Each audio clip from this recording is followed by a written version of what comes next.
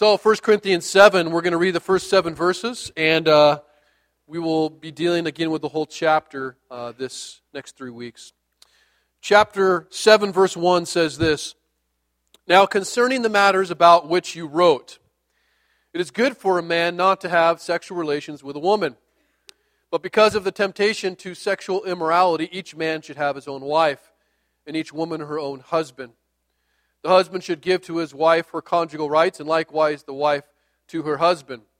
For the wife does not have authority over her own body, but the husband does.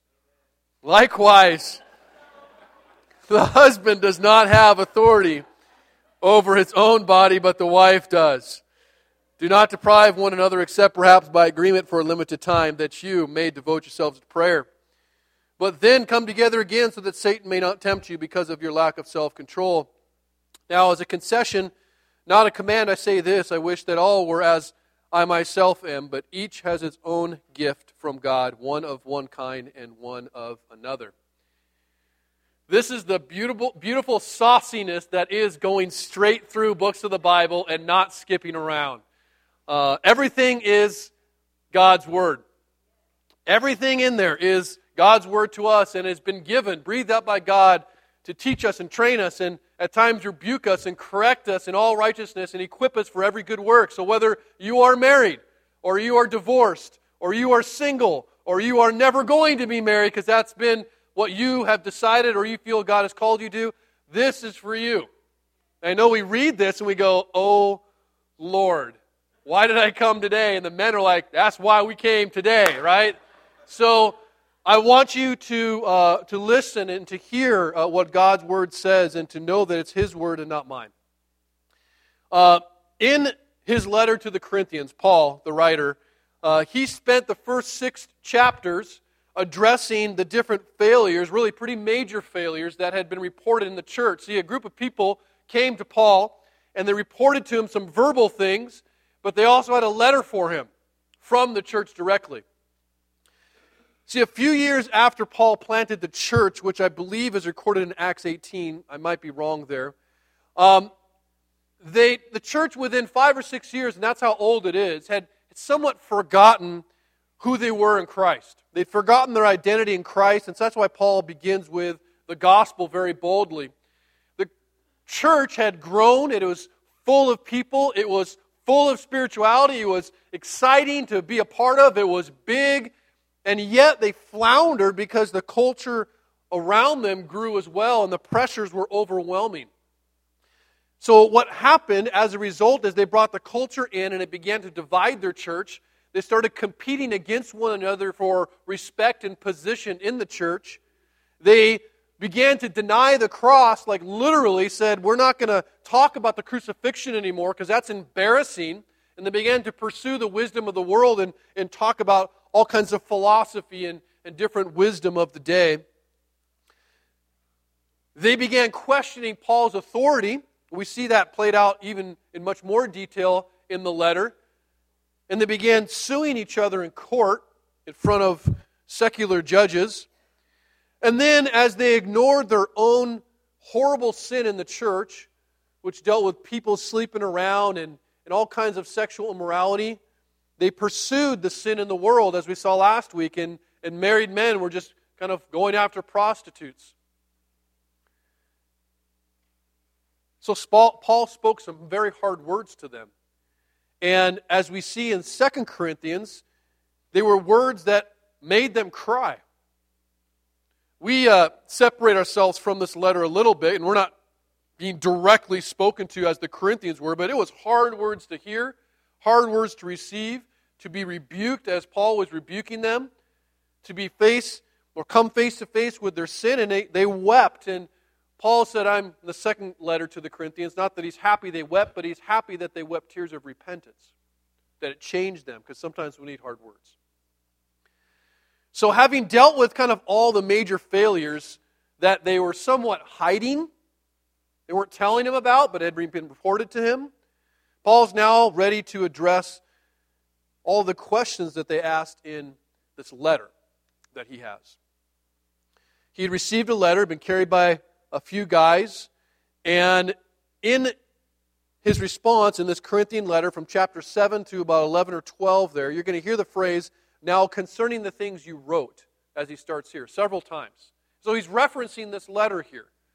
And he doesn't directly say what the questions are, but as he answers them, we can infer what they're about, and it's everything about what we're talking about today, to spiritual gifts, to things that are going on in communion, to all kinds of issues that they have. But more than Paul's directness in just answering the questions, I think I appreciate most that the Corinthians asked them. That they asked questions.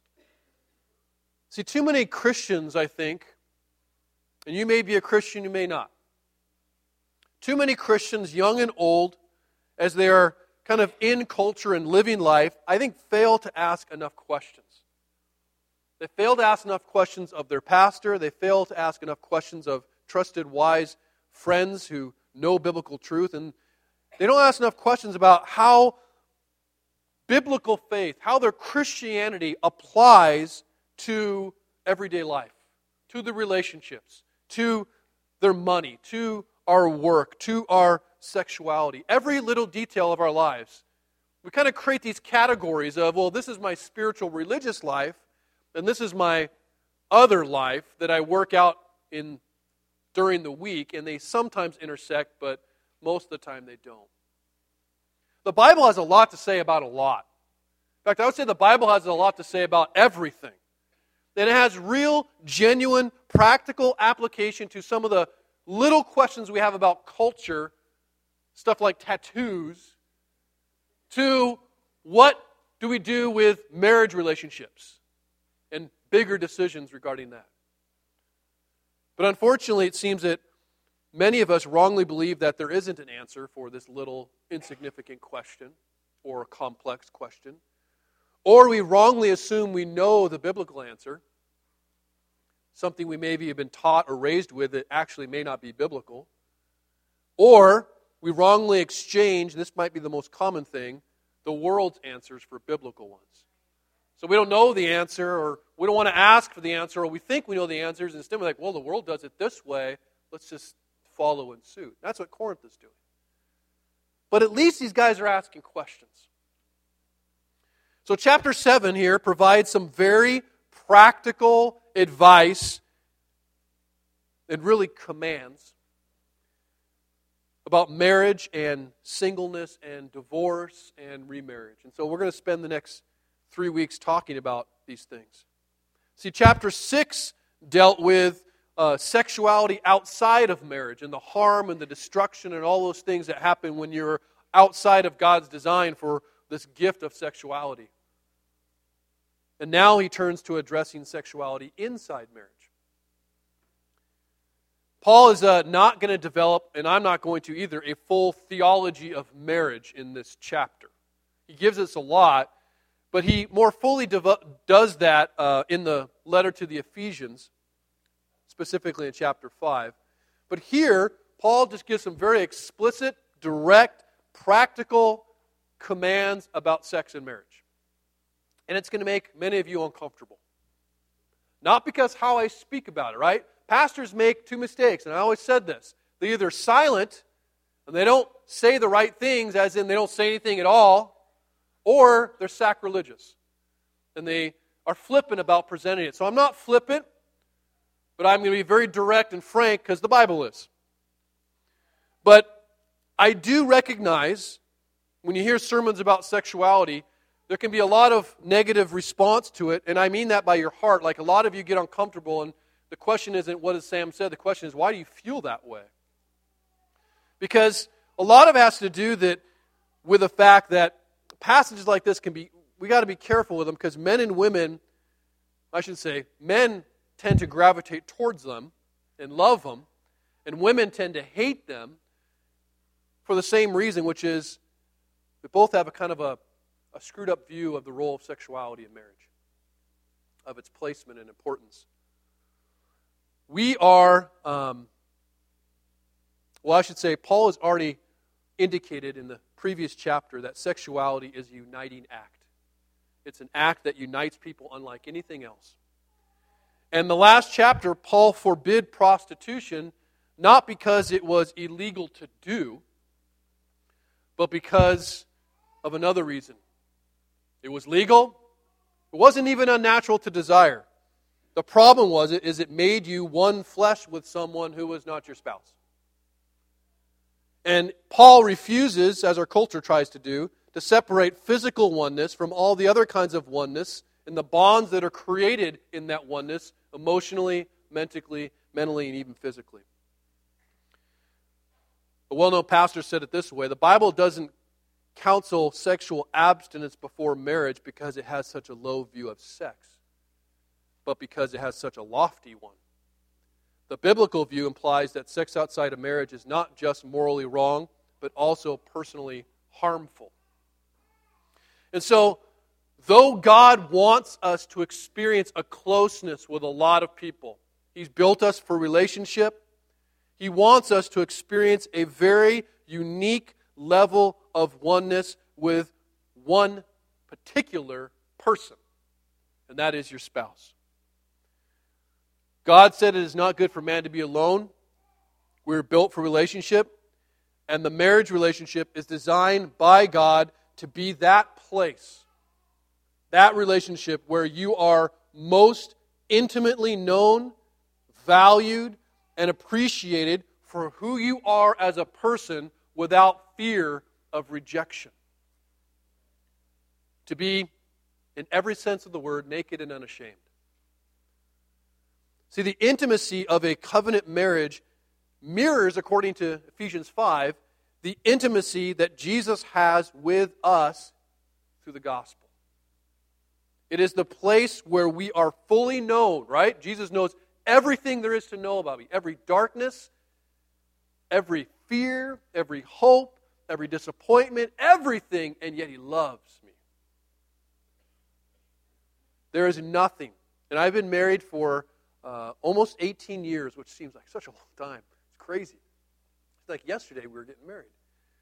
I've been married for almost 18 years, and I can say without hesitation that I love my wife deeply.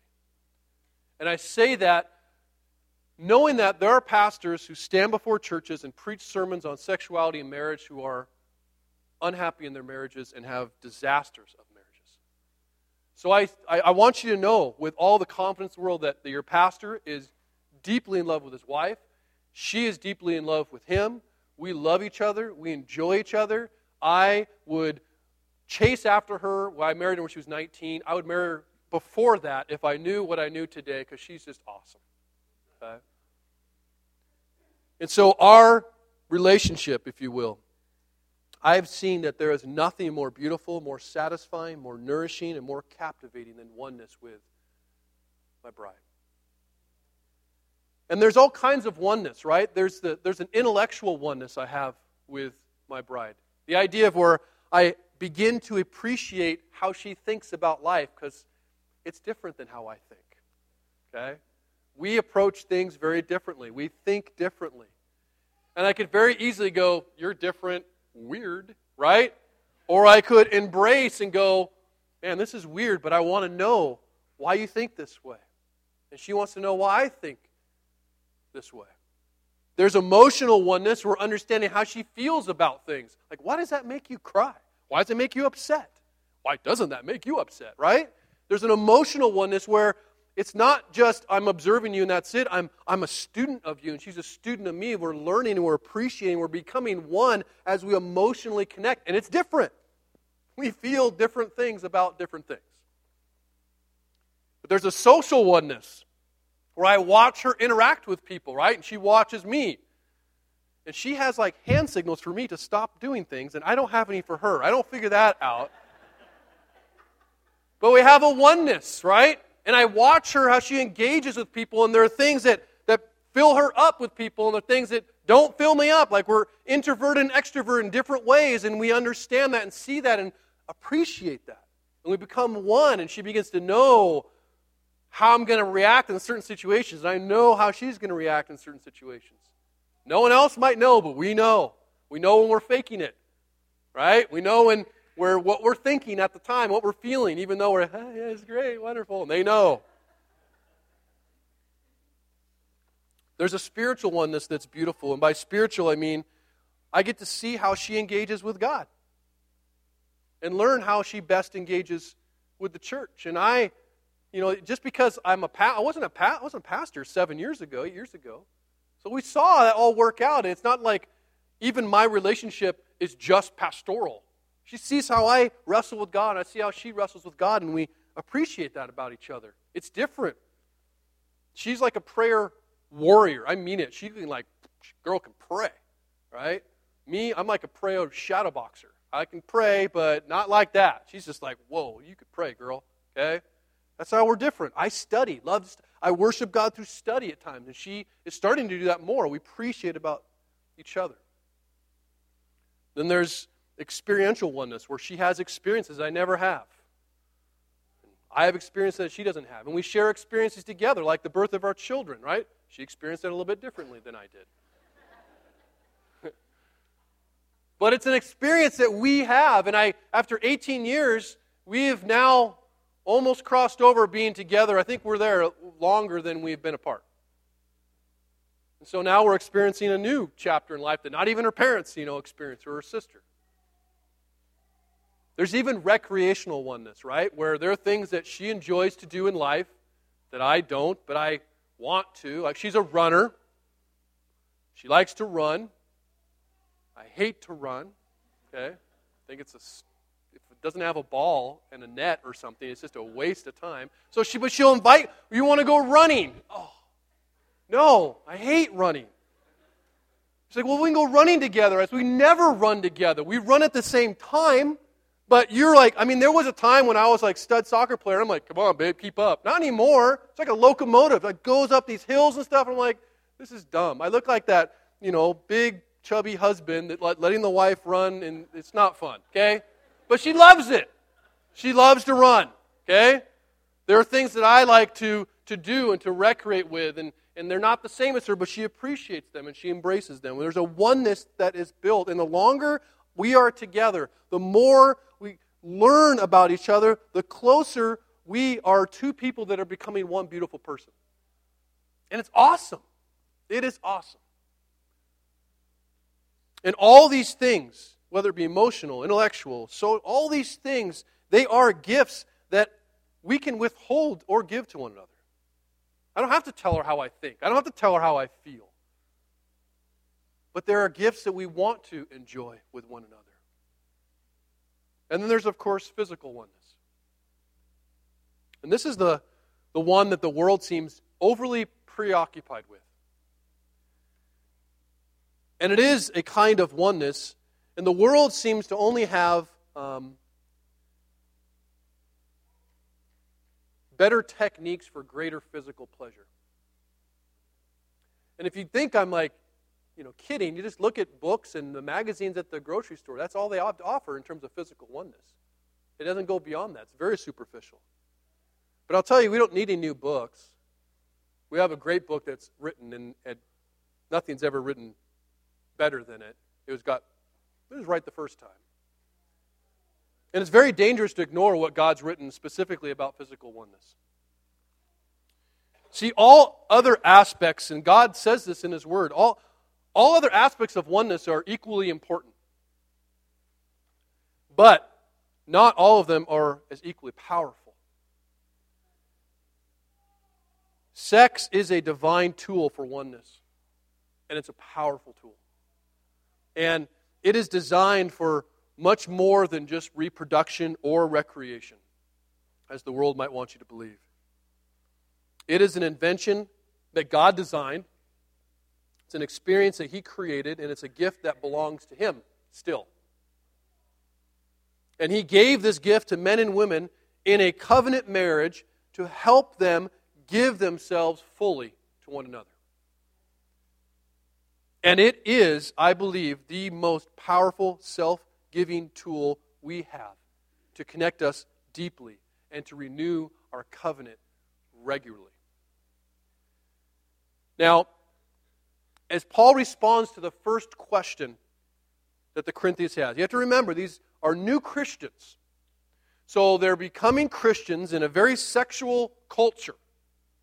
And they're beginning to ask questions about, what do we do with sex? Now, some of them, obviously, according to chapter 6, are making the wrong decisions. But some of them are going the opposite way, and you have a group of people that are trying to promote abstinence as a more spiritual path. You got people who have not gotten married thinking, maybe I should just not have anything to do with this. You got people who are married saying, maybe I should have nothing to do with this. You have people even saying, well, I'm a Christian now, and they're not. Maybe we should divorce. I've got kids. Should they get married? Should they stay away from all this? What do we do? Good questions. And some have argued if you look in the beginning of chapter 7, the second half of verse 1, it says, there's a little quotation marks. Now, the Greek doesn't have any quotation marks. So the translators are trying to imply that maybe where it says, it is good for a man not to have sexual relations with a woman, is the statement that Paul is responding to. They've said, right, it's good not to have sex with anybody, right? Basically, in view of the tempting sexual culture they live in, some are wondering if it would be better just to abstain from sex completely forever, to never get married, and to otherwise just stay away from the opposite sex. So Paul says there's absolutely nothing wrong with abstinence. He said it's very right until marriage, but it's even nothing wrong with it indefinitely. Some will certainly have that gift. We'll talk about singleness next week. In some ways, he'll even argue that it's preferable, but he will not argue that it's more spiritual. The monks and the Catholics didn't get that right.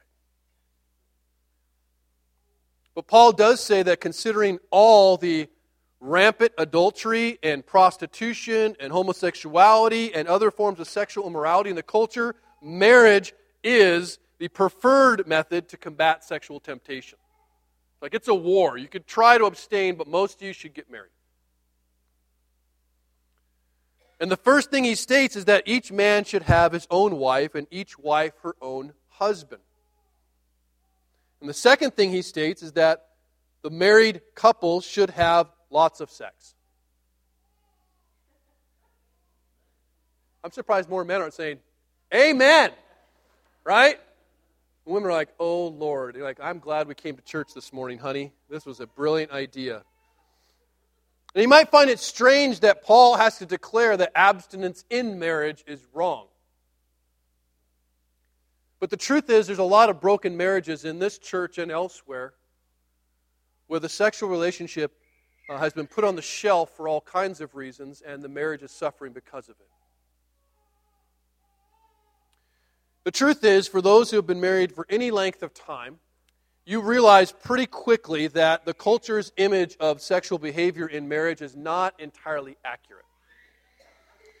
Though a lot of our expectations have been created by that image. And there's been disillusionment because those expectations which are wrong haven't been met. So the culture has affected us. And just life has, because time and children and illness and work and age and just the ever-changing practicalities of life often erode the healthiest of marriages through the unhealthiest of sex lives.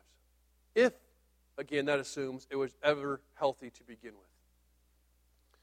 Now, what Paul is going to argue is that sexuality is an indispensable part of covenant marriage.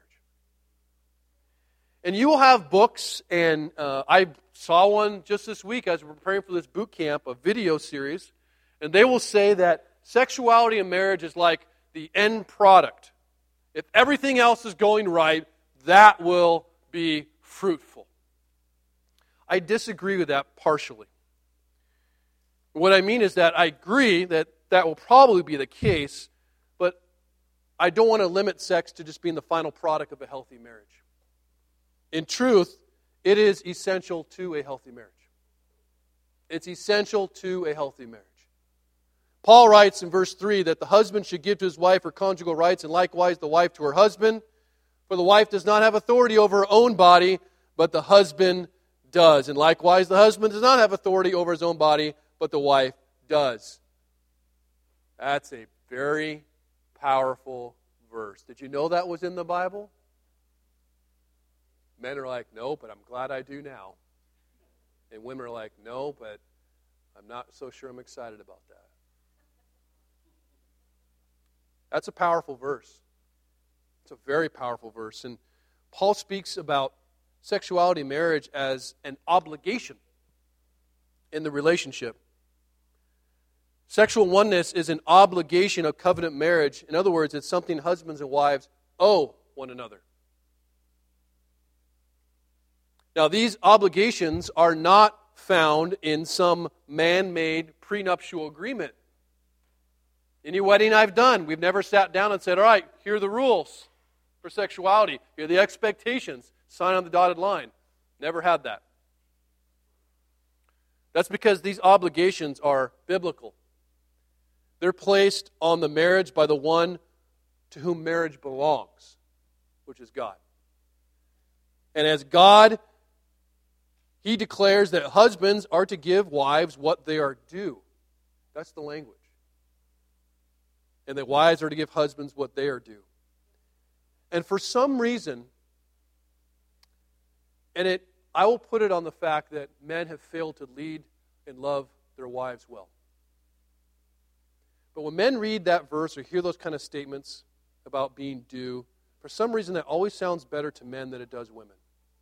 As if it's a woman's duty and a man's privilege. And the sad thing is that was the culture of Corinth. And that's the very opposite of what Paul is saying. But the culture hasn't seemed to change. And our attitude maybe hasn't changed.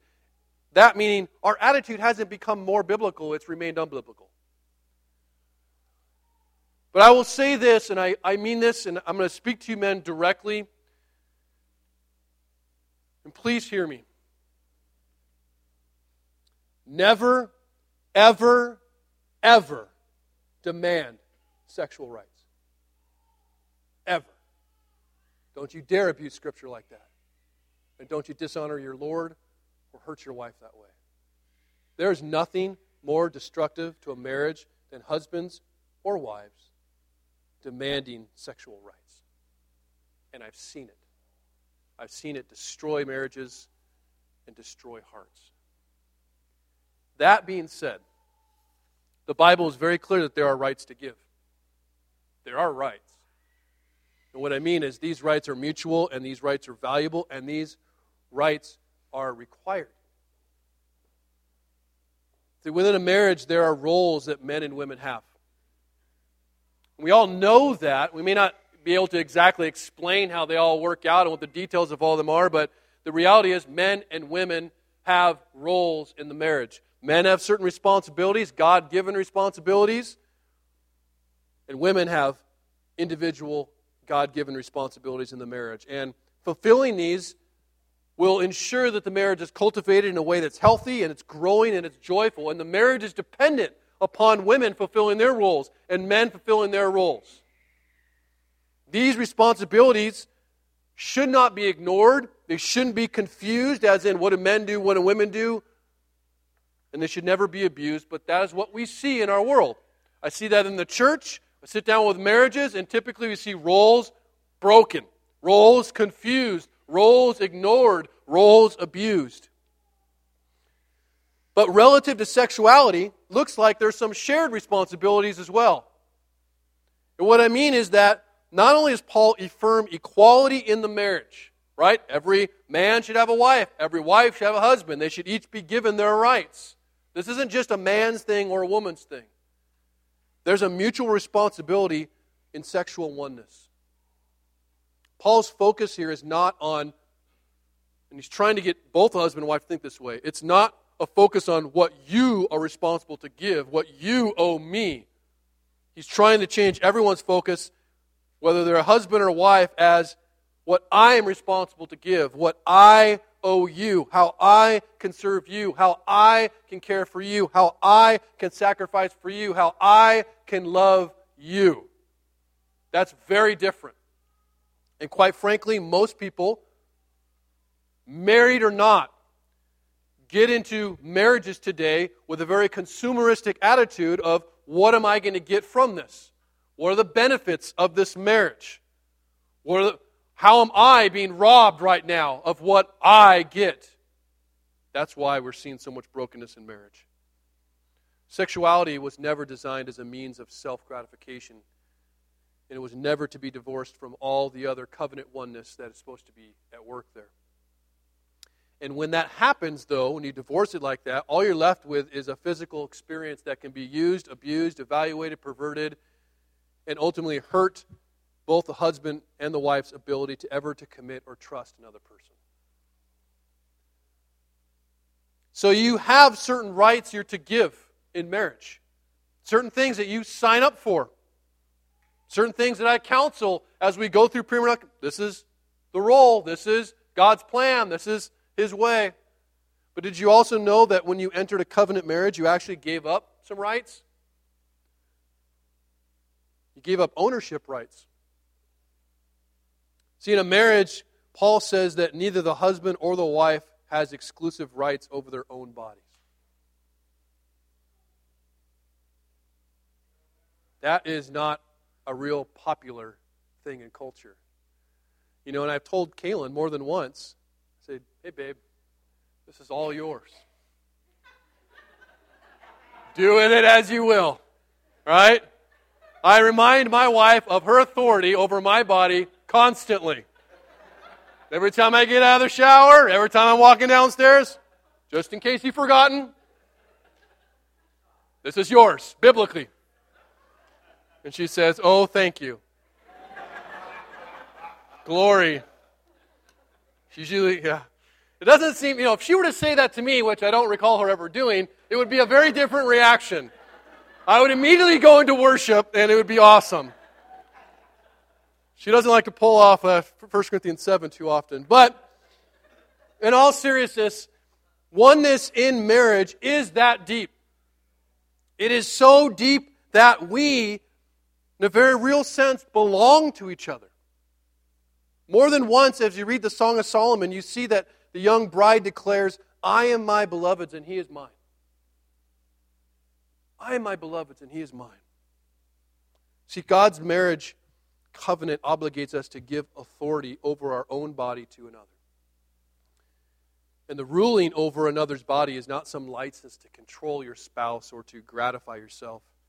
Far from control, it is the mutual giving of one another as the deepest expression of love possible.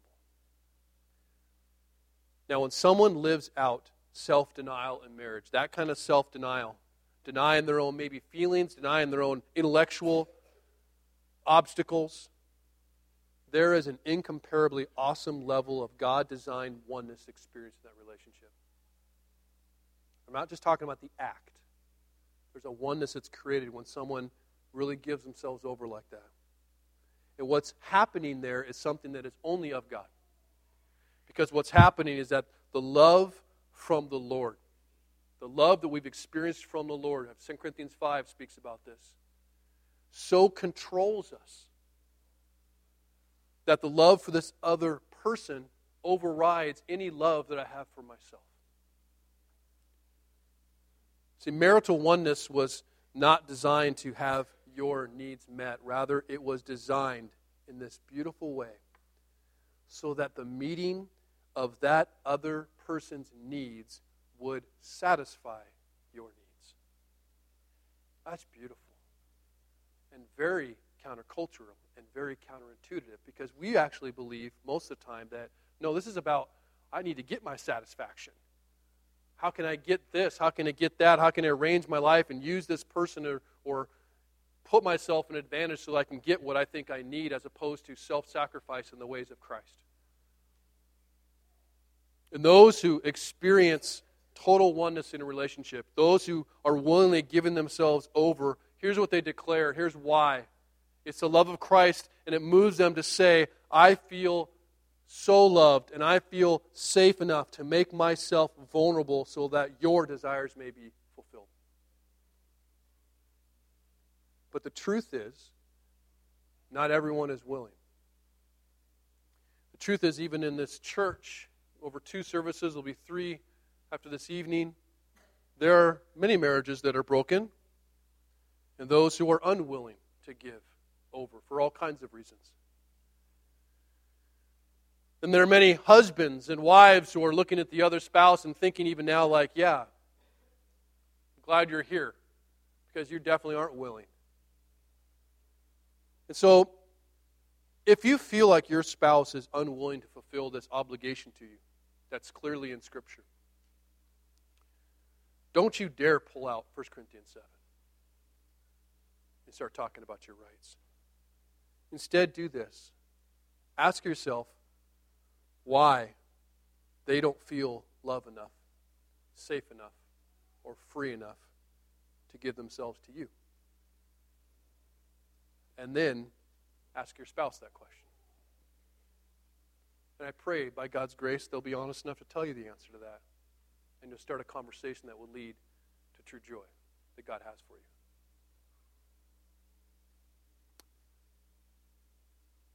Paul also speaks in verse 5, as he kind of closes down what the standard is, what the plan for marriage is and sexuality.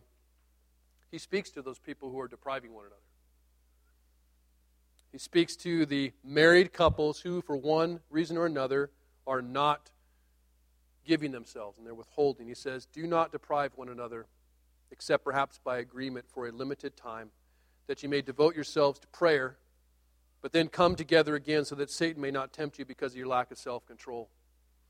I've engaged with a lot of married couples, young and old, newly married, married for many years, married, separated. One of the most frequent causes of marital conflict is when one spouse has unilaterally refused to grant the gift of sexuality to the other. That's one of the first things that typically and often comes up. Instead of giving themselves to the other, they withhold. And sometimes this is because they feel unloved or unsafe or all those things in the marriage that I talked about. Sometimes it's the result of sexual brokenness from previous relationships. Sexuality is supposed to be a joy-filled seal of the covenant that enriches the relationship, but it can easily be used and is often used as a weapon to punish. Some of you are using it as a weapon right now. Paul says very clearly, do not deprive one another. In fact, he uses the same word that in chapter 6 was used to defraud in that lawsuit. So deprive one another actually means you are robbing, stealing, or otherwise cheating someone of something that is owed them. And what's owed them is intentional, frequent, and joyful sexual intimacy if you're married to them. Don't believe for a second, and I probably speak to the wives mainly, because it's very rarely for a man to withhold himself, let's be honest. Men, you should never, ever, ever demand your sexual rights, but women, in particular wives, don't believe for a second the lie that withholding yourself like you are is just the leverage you need to help fix or heal whatever brokenness there might be in your marriage. That's not the path to healing.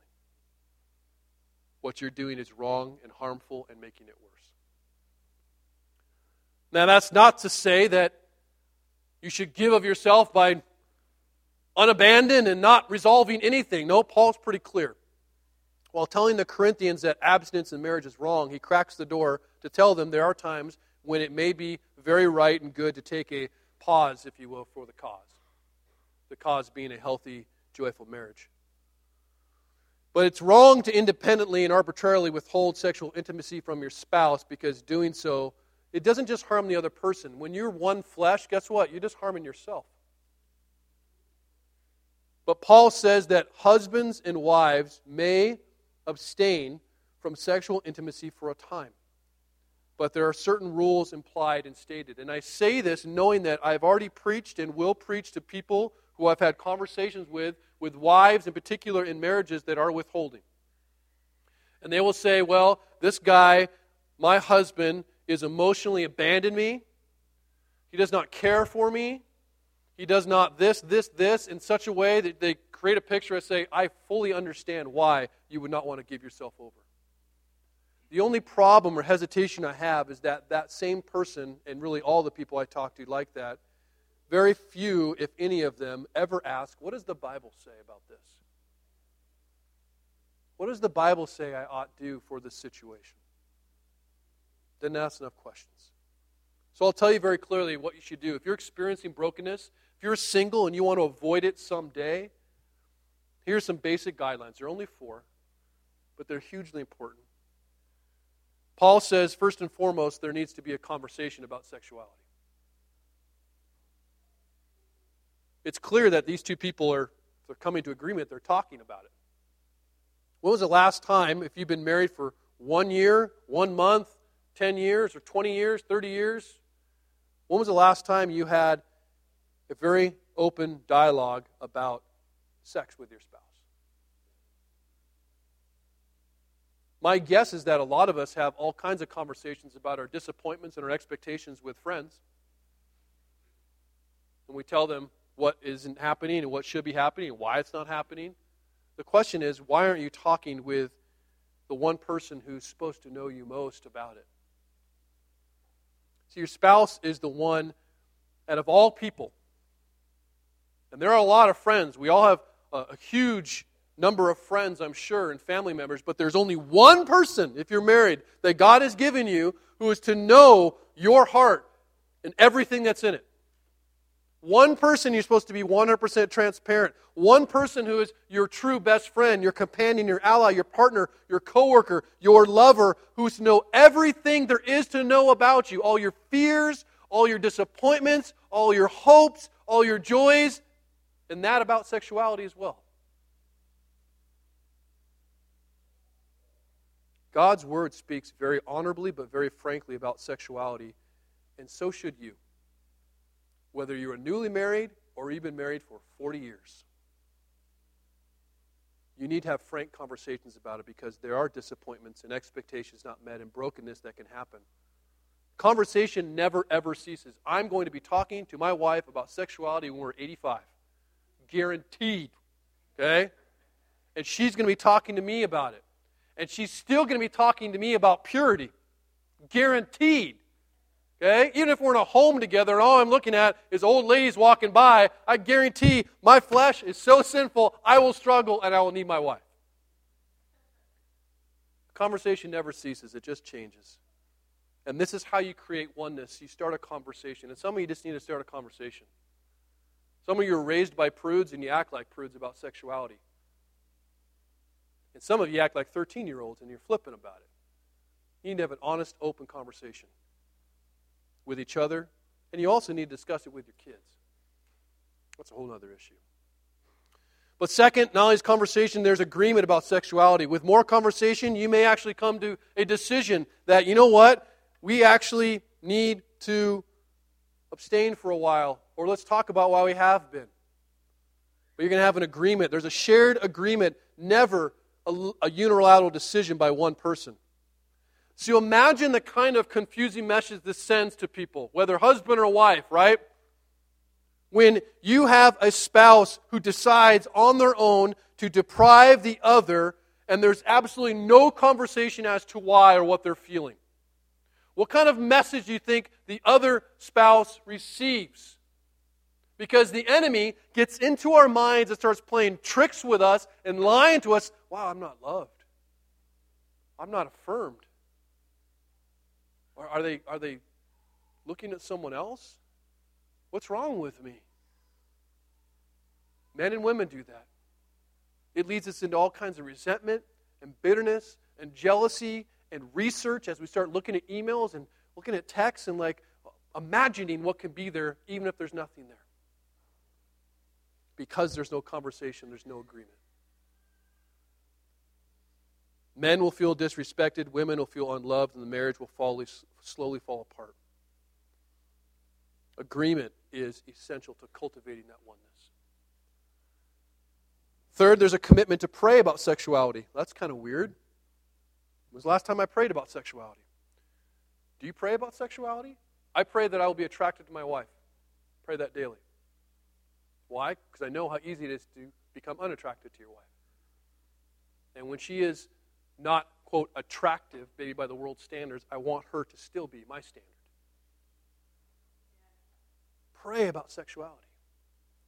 As you're abstaining, you're praying about something. It's not prayer for your job or prayer for your kids. It's not prayer for Aunt Matilda's bunion. It's prayer for your restored relationship. That's why you're abstaining. So if you're withholding right now, and you're abstaining, and you have no agreement about it, and you're not praying about it, or you're just praying about that other person that they'll change so you might feel like doing it again, you're in the wrong. Prayer is this active dependence upon God. It gets to a place where you're in a relationship and you go, I don't know what's broken. I don't know how to fix this. And I've done all the work. Guys are bringing flowers. Girls are vacuuming the house. They're trying to do all these things, look pretty, whatever. And nothing's working. It's a declaration that my work cannot fix this. God's going to have to come in and intervene. We have a brokenness in relationship that's made us indifferent and even hostile towards one another in this particular area, and we need God to intervene. It's a commitment that we have and need God in our lives. And prayer commitment isn't like, I'm going to pray about it once tonight, and if it doesn't happen, I'm going to say the pastor's full of bunk, and that didn't happen, and I'm not having sex, so everything's a problem, okay? God isn't there. He doesn't love my sex life. That's not it at all. That's not a commitment to prayer. Here's how you know it's a commitment to prayer. First of all, you do it daily. You do it often, you do it deeply, you carve out time to actually commit this to the Lord, and the quality, not necessarily the quantity, the quality of your prayer is greater than the quantity of all your complaints and your lectures and your arguments. That's when we know you're really committed to pray. In essence, you pursue oneness with Christ so that you can restore oneness with your spouse. Lastly, there's a plan about sexuality. Right? You have conversation, agreement, prayer, and a plan. In other words, a time of abstinence in marriage must never be indefinite, open-ended. There needs to be a plan to return to a regular rhythm of sexual intimacy. And Paul states that the time of abstention is to be limited. He uses that word. Some of you have gone months and months and weeks without conversation and without intimacy. I know couples who have gone years. I'm not talking about the physical issues with that, though there are plenty. I'm talking about the oneness in a relationship that a couple would not come together in that way. There's some brokenness there. Months and months, weeks and weeks without that kind of intimacy will do harm to the marriage. And here's what will happen. The sexual appetite will be satisfied in something else. Women have a sexual appetite as well. Men usually will find their satisfaction in porn. They'll take their little virtual pimp called an iPhone or laptop, and they'll find a virtual prostitute to visit.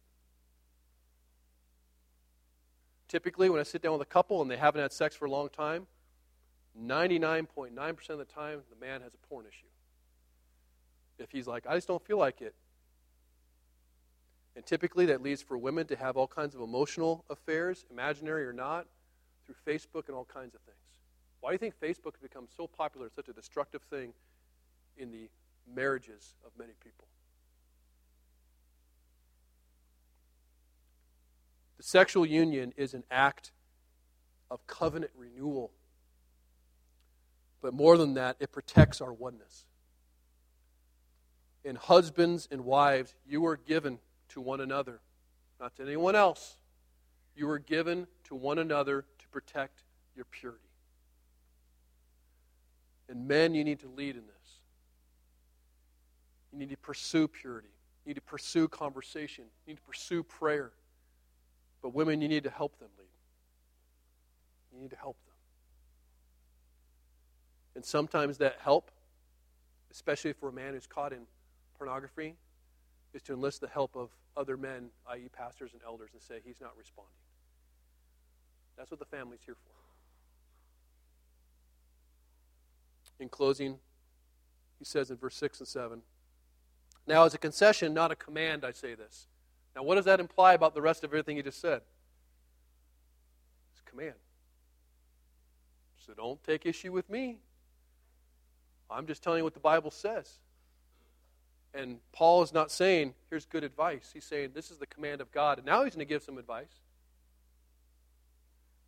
Now, as a concession, not a command, I say this. I wish that all were as myself am, but each has his own gift from God, one of one kind and one of another. It's likely Paul is, he is single at this point. Scholars disagree whether he ever had a wife or not, and whether even some of the descriptions he has in chapter 7 are of himself, his own experience. Who knows? He's single right now, and he's speaking about singleness. We'll speak about singleness and the beauty and glory of singleness next week. But all gifts are from God, and they are good when used according to His design, and each has their own gift from God. And some are given the gift of marriage. It is a gift. It is something you are entrusted by God to care for. And others are given the gift of singleness, and that's a gift. Not a curse, a gift.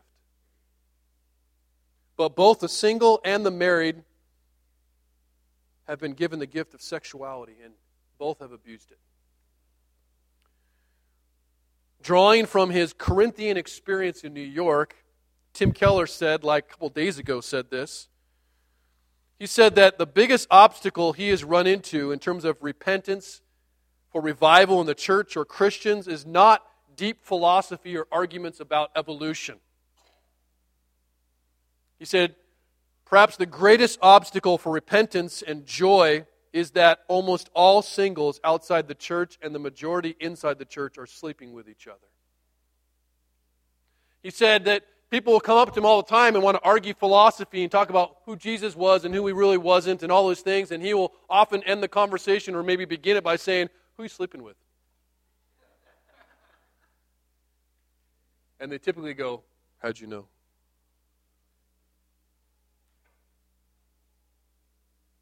It is ravaging the church. And people use all kinds of things to hide behind, to pretend like that's not what the real issue is, but it's a huge issue.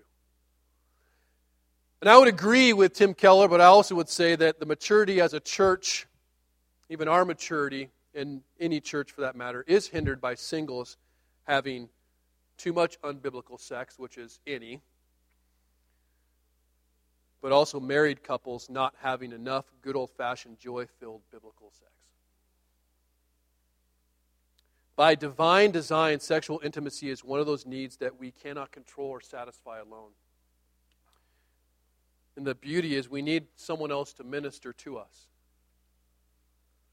Beyond the physical, single or married, this truth reveals to us that we have heart-level needs that we cannot fulfill ourselves.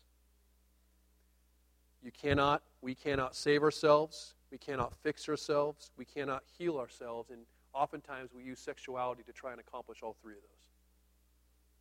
What we really need for that heart-level need that sexuality kind of screams at us, we need Jesus to minister to us, to give us what we each need.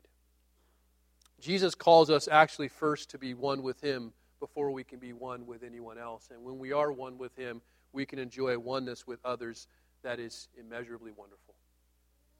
And this will require, single or married, that you deny yourself, you deny your feelings, you resist your intellectual objections, and you accept that God's ways are not only right, but they are good.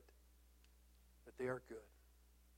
See, apart from Jesus, there is no joy or fulfillment in this life. Though you might find momentary pleasure, it will not last and it will never satisfy. Sexuality will not be the gift that Jesus gives to bless you. Apart from Him, it will remain a God that controls you and it leads you away from Him. And whether you are married or single, know this, that true joy and fulfillment that you deeply want, it comes from the same person, which is Jesus. If you're single, guess what? It comes from Him very directly. He is who you have to satisfy that need that you're trying to find satisfaction outside of Him through sexuality.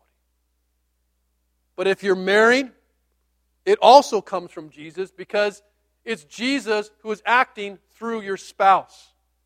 So any love that they give you, any time they give of themselves, any oneness they pursue, you know that that is Jesus in them because they would never do that in their own flesh. So it's coming from the same place. The presence, though, of sexual dissatisfaction as an individual or a couple means, I believe, the absence of Jesus in your life. That's where the problem is. According to Ephesians 5, marriage and all that goes with it is the mysterious display of Jesus' relationship to his church. And therefore, fixing or healing or restoring our brokenness comes from drawing closer to Jesus and to abide in him. And specifically to abide in his commands. Because in Jesus' commands is where his love is. And I realize we can't obey Jesus on our own. I realize that it's God's grace even enabling us to desire and to empower us to do that. But it's also Jesus' grace that protects us when we fail in that pursuit. But the reality is, abiding in Jesus and his ways is where joy and love is found. So I'll close with John 15, where Jesus said it himself. If you think about doing it any other way than what God says, married or single, know this. He says, Jesus, if you abide in me and my words abide in you, ask whatever you wish and it will be done for you. By this my Father is glorified, that you bear much fruit and so prove to be my disciples. As the Father has loved me, so I have loved you. Abide in my love. If you keep my commandments, you will abide in my love. Just as I have kept my Father's commandments and abide in his love. These things I have spoken to you, that my joy may be in you, and that your joy may be full. My greatest hope for us as a church, as an individual, single person, or a couple, is that you will begin to see the commands like I've read today as a place of joy, a place where Jesus is. And we will take the Lord's Supper together to remind us of several things. First of all, when you're coming up to have communion, you're having a supper with the Lord. It's a meal with Jesus who already knows all your brokenness. He already knows everything you've done and everything you're going to do. And so it's a meal where he is declaring to you and you're reminding yourself that you are forgiven. You're not defined by your past, whether that happened a few minutes ago or a few years ago. You are no longer defined by that. You are forgiven. You are cleansed by the blood of Jesus who took away your guilt and he took away your shame. But it also reminds you that the tomb is empty. That you not only have a new life to live, you have the strength to do it. Christ in us has power to help us live lives that honor him and have marriages that are full of joy. And it's also a reminder, because we're taking it together, that this is a family meal. So brothers and sisters are coming up, taking a meal. Brothers and sisters have brokenness. And some of you need to understand that you have a responsibility to care for one another. This is a family. This is not just, hey, we all gather and 5 pastors take care of us. This is a priesthood of believers, and there's some brokenness in marriages and relationships that you're much more connected with than I'll ever be. And you need to be available to them. Available to singles who are struggling, available to married couples who are struggling, and then to be transparent about your own struggles. That is why we're brought together in community. To grow in Christ, to mature in Christ. If you are here but not here, you'll not grow in Christ. We want you to be a member of the family so that you can experience the joy that God has for you.